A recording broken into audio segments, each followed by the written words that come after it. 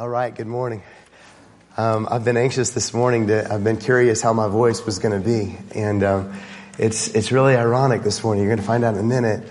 I'm not going to raise my voice very much because I sound really silly when it does. It goes up 3 octaves as soon as I try to raise it. And so they're going to kind of up the mic for me. But it's crazy because I'm talking about Zechariah the priest this morning. Who received the gospel of Christ, who was the first person ever, if you think about it, to receive the gospel of Christ. And he was made mute. And he couldn't talk. And it's crazy that that's what I was going to talk about this morning, and here I am. But I want to just begin with this scene with you, and I'm going to use some visuals this morning, obviously, some videos to kind of help out. Go to my first slide here. The temple. I just want to begin with the temple. And what is happening in the narrative of Christ here. In the middle of the temple, and I need you to forgive my extremely cheap analogy, but it'll make sense in a minute, was a box. And in the middle of all of Israel was considered the navel of the world is what it was called. The center of the world. And in the center of Israel was Jerusalem. And in the center of Jerusalem was a temple. And in the center of the temple, the Holy of Holies. And in the center of the Holy of Holies, a box. And this was the pride and joy of Israel. Now, I recognize this. Some of you history scholars are thinking the box wasn't there in Jesus' time. I know that. Disappeared in Jeremiah's time, but bear with me. So in the middle of it was this box, the Ark of the Covenant. Do you remember what was inside of it? Sticks and stones and old bread, essentially. Sticks and stones and old bread, exactly what you're not supposed to get in your stocking. This is what was in the Ark of the Covenant, right? Just sticks and stones and old bread. And we're going to come to that in a minute. And even though my presentation isn't going to be crazy impressive, never is, I hope the content of this will really, really get to you this morning, because this is a very powerful thought, I believe. It was Zechariah's turn. There were 24 courses of priests. And in his particular family, they would only allow someone who has never burned incense before was allowed to come and cast lots, is the term that was used, to be the one that would come and burn incense before the Holy of Holies. Now I want you to know this, burning incense, if you walked into the tabernacle, and we're going to just play a game here and pretend that this is the tabernacle. If you came into the holy place, there would be a table of showbread on your right, the menorah, the candles on your left. But as close as you could get to the curtain, to the veil, where the Ark of the Covenant was the altar of incense. This was as close as you could get to what represented God in the holy place. And the priest would stand, and I love it when history complements the narrative of Scripture. And so I'm just going to read you a little bit from the Mishnah and the Talmud. These are the ancient oral traditions of the Jews. This is what it says. At first, whoever would might sweep the altar and cleanse it and offer incense. It happened that 2 men alike ran up, and one ascended to the altar and threw the other man down the stairs, and his leg was broken. And the Sanhedrin saw that they came into danger. They ordained that they should not cleanse the altar, but unless they did it by lot. And so I love it when history kind of complements that narrative, that this is the reason why they cast lots, is 2 priests wanted to do this, and one said, no, I'm going to serve God. I'm going to break your leg. And that's what happened. That's the history, right? And so they would cast lots, and the Talmud tells us this is how they cast lots. Those that had never done this before, and I don't know how many times that maybe Zechariah did this and wasn't chosen, because we know this. Keep this in mind. He is an old man. We know that from the story. And his wife is old. And so we have 2 women at the beginning of the gospel, one too young and too impossible to have a child, and the other too old to have a child. This is how the narrative begins. And Zechariah and the priest would stand in a circle, and they were all told to hold out fingers. And I think they just used their right hand, and they would put out finger. They couldn't use their thumb. And you'll find out why in a minute, because you can cheat with your thumb because it's too short. And they would choose a number of digits to put out, 4, 3, 1, whatever they wanted. And then they would agree upon a number, say 80. And they would all stand in a circle with their fingers held out, and the high priest would count their fingers until they got to the number 80, and you were the one chosen. And so they would land on Zechariah. And Zechariah, man, all of his life, this is the highest honor of your position. This is the greatest moment of Zechariah's life. To be the priest, to come into the most, well, not the most, to the holy place, to come before the altar of God and offer incense. This was his moment. This was his time. And he walks in, and there's an angel of the Lord standing there. And he receives the gospel. He's the first person ever to hear these words. Your son will go on before the Lord in the spirit and power of Elijah, and turn the hearts of fathers to their children and the disobedient to the wisdom of the righteous, to make ready a people for the Lord. He heard that Christ is coming, and he walks out of the temple. He doesn't believe it. He says, I need to remind you something. I'm old. My wife is old. He doesn't believe this is possible, right? It's so much like so many of the stories in the Old Testament, Abraham, Isaac, a lot of these. And he's made mute. Now, can you imagine you're the first person to receive the gospel of Christ, and you can't talk about it? In fact, we find out later in the narrative, because they have to make signs to him. Remember when they were saying, hey, are we going to call the boy John or not? They have to make signs to him. So he couldn't hear either. He couldn't speak and he couldn't hear. And you find out, well, he writes down his name will be John, which for other reasons is a big deal that he did this. But you think, well, maybe you're asking the question I was asking. Well, couldn't he just write down everything for everybody? No, because writing implements, parchment, a lot of these things, they weren't readily accessible.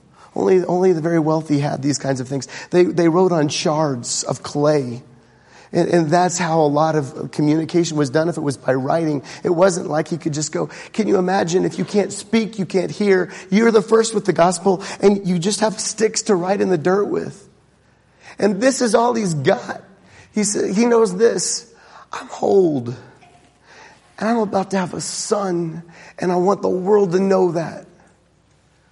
That's one message he's got. The second message is this: I saw an angel in there. Okay? And the third message he's got is, our Savior is coming. Get ready. And he can't talk. He can't talk for, I'm assuming, 9 months. He can't talk. Ooh, such a powerful story. The next few weeks, we're going to be looking into the depth of this picture. I'm just going to put this picture in front of you. This is a picture. I passed by 3 of these on my way here today.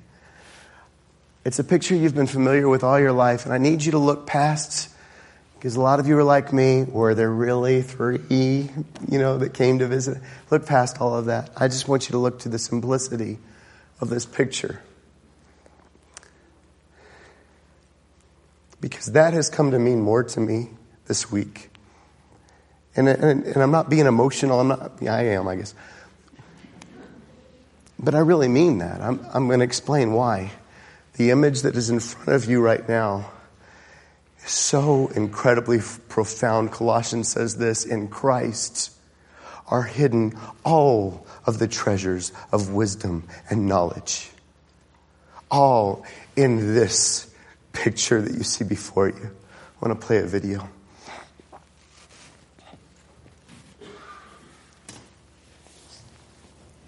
See this box?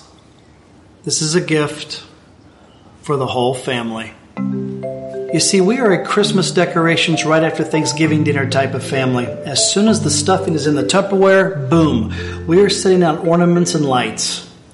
And truth be told, the lights stay out till mid-January at a minimum.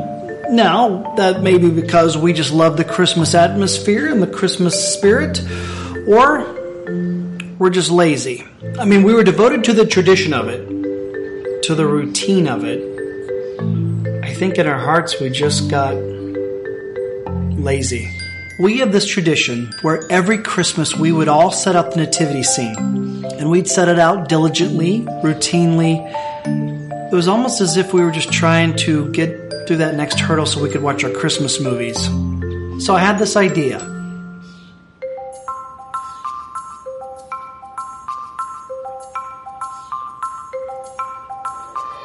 That's right. I stole baby Jesus. I plucked him right out of there. I started doing this about 4 years ago. I wanted him to mean something when he was in the manger. Now I know what you're thinking. What?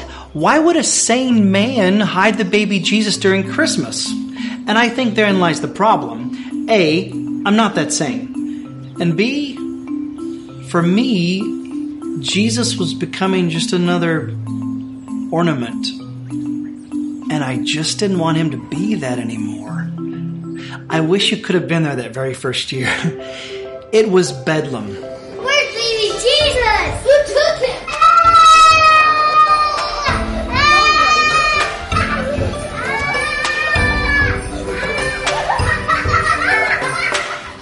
The mystery of baby Jesus' whereabouts was on the forefront of everyone's minds. And then before you know it, I started throwing out these little ransom notes. And then they were searching for clues. And every night at dinner table, they would come up with these new theories. In the kitchen. I think he's somewhere outside. I think he's somewhere in the living room. Yeah, but... For 3 weeks straight, our house was cloaked in conspiracy. I wonder where he is. Me too.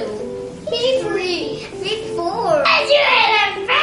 Now, I may not be the brightest bulb on the Christmas tree, but I do know, and I was raised to know, that the most important thing about Christmas is to seek Christ. And that's why I hide the baby Jesus. My kids, they've gotten so into this. 2 years ago, they made shirts that said, keep calm and find Jesus. And last year they made a Facebook and they posted everything on it. You want to know where I hid baby Jesus this year? I hid him in our flower bed. Yep, gave him a little ransom note. Their last clue was this, Ephesians 5:2. And walk in the way of love, just as Christ loved us and gave himself up for us a fragrant offering and sacrifice to God. The fragrant offering part kind of confused my little one. She kept trying to look for him in the bathroom. Anyway, it took them a while, but they finally found him.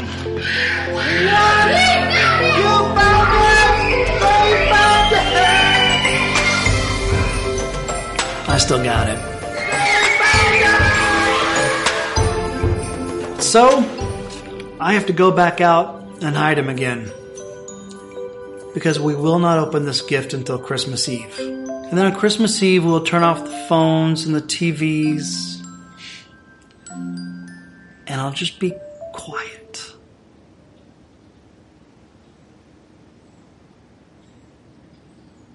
He came into the world quietly, and I just want my family to absorb this. And then we will open up this gift, this amazing, God-breathed, prophecy-filled gift. And we will sit around as a family, and we will talk about why Jesus was the greatest Christmas gift ever.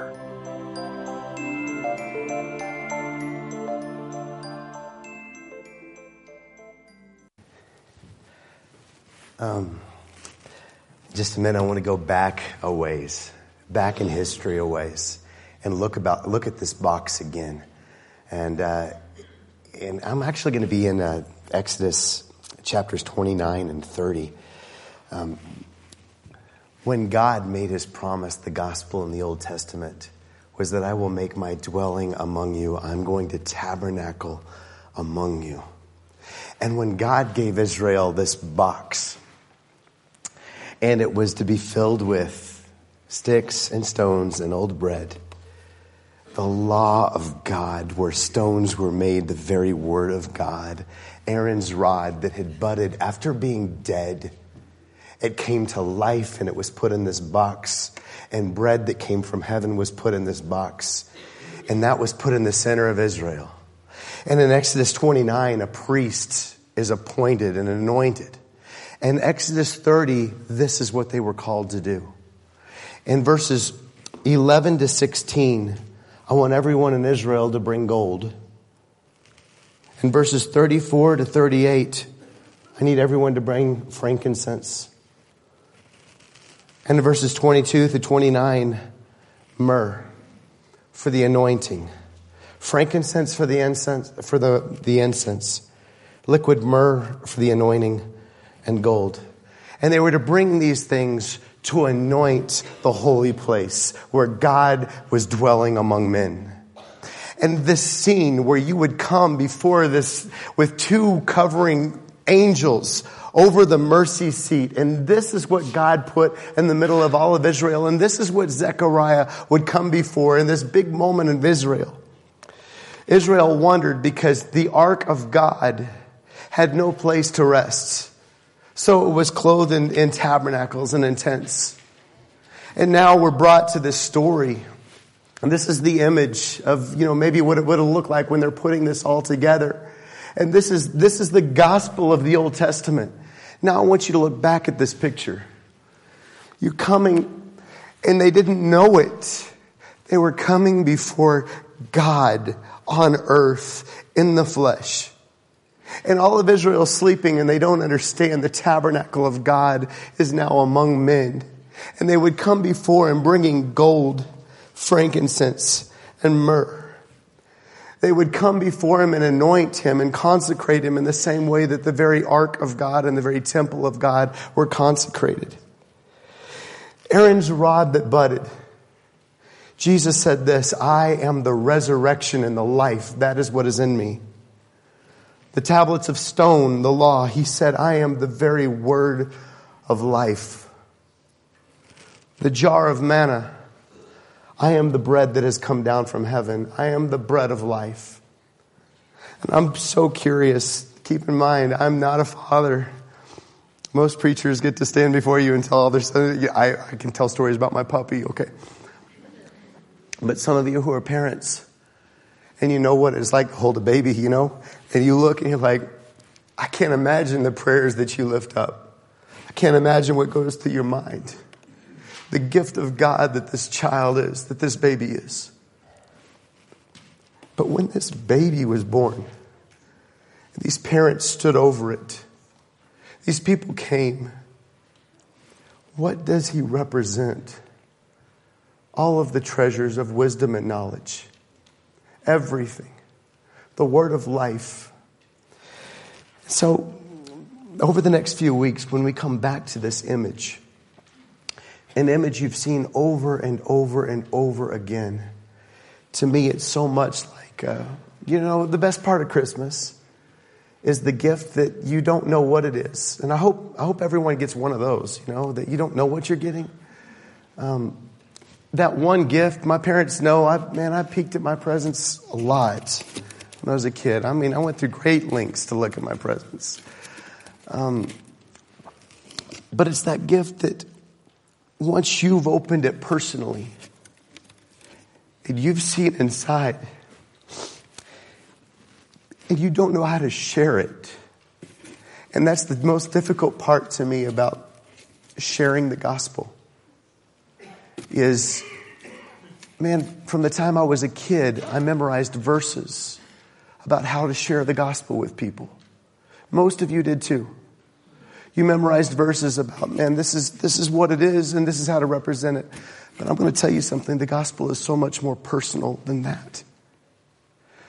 For most of us to share what this means to you is not as simple as a bunch of proof texts.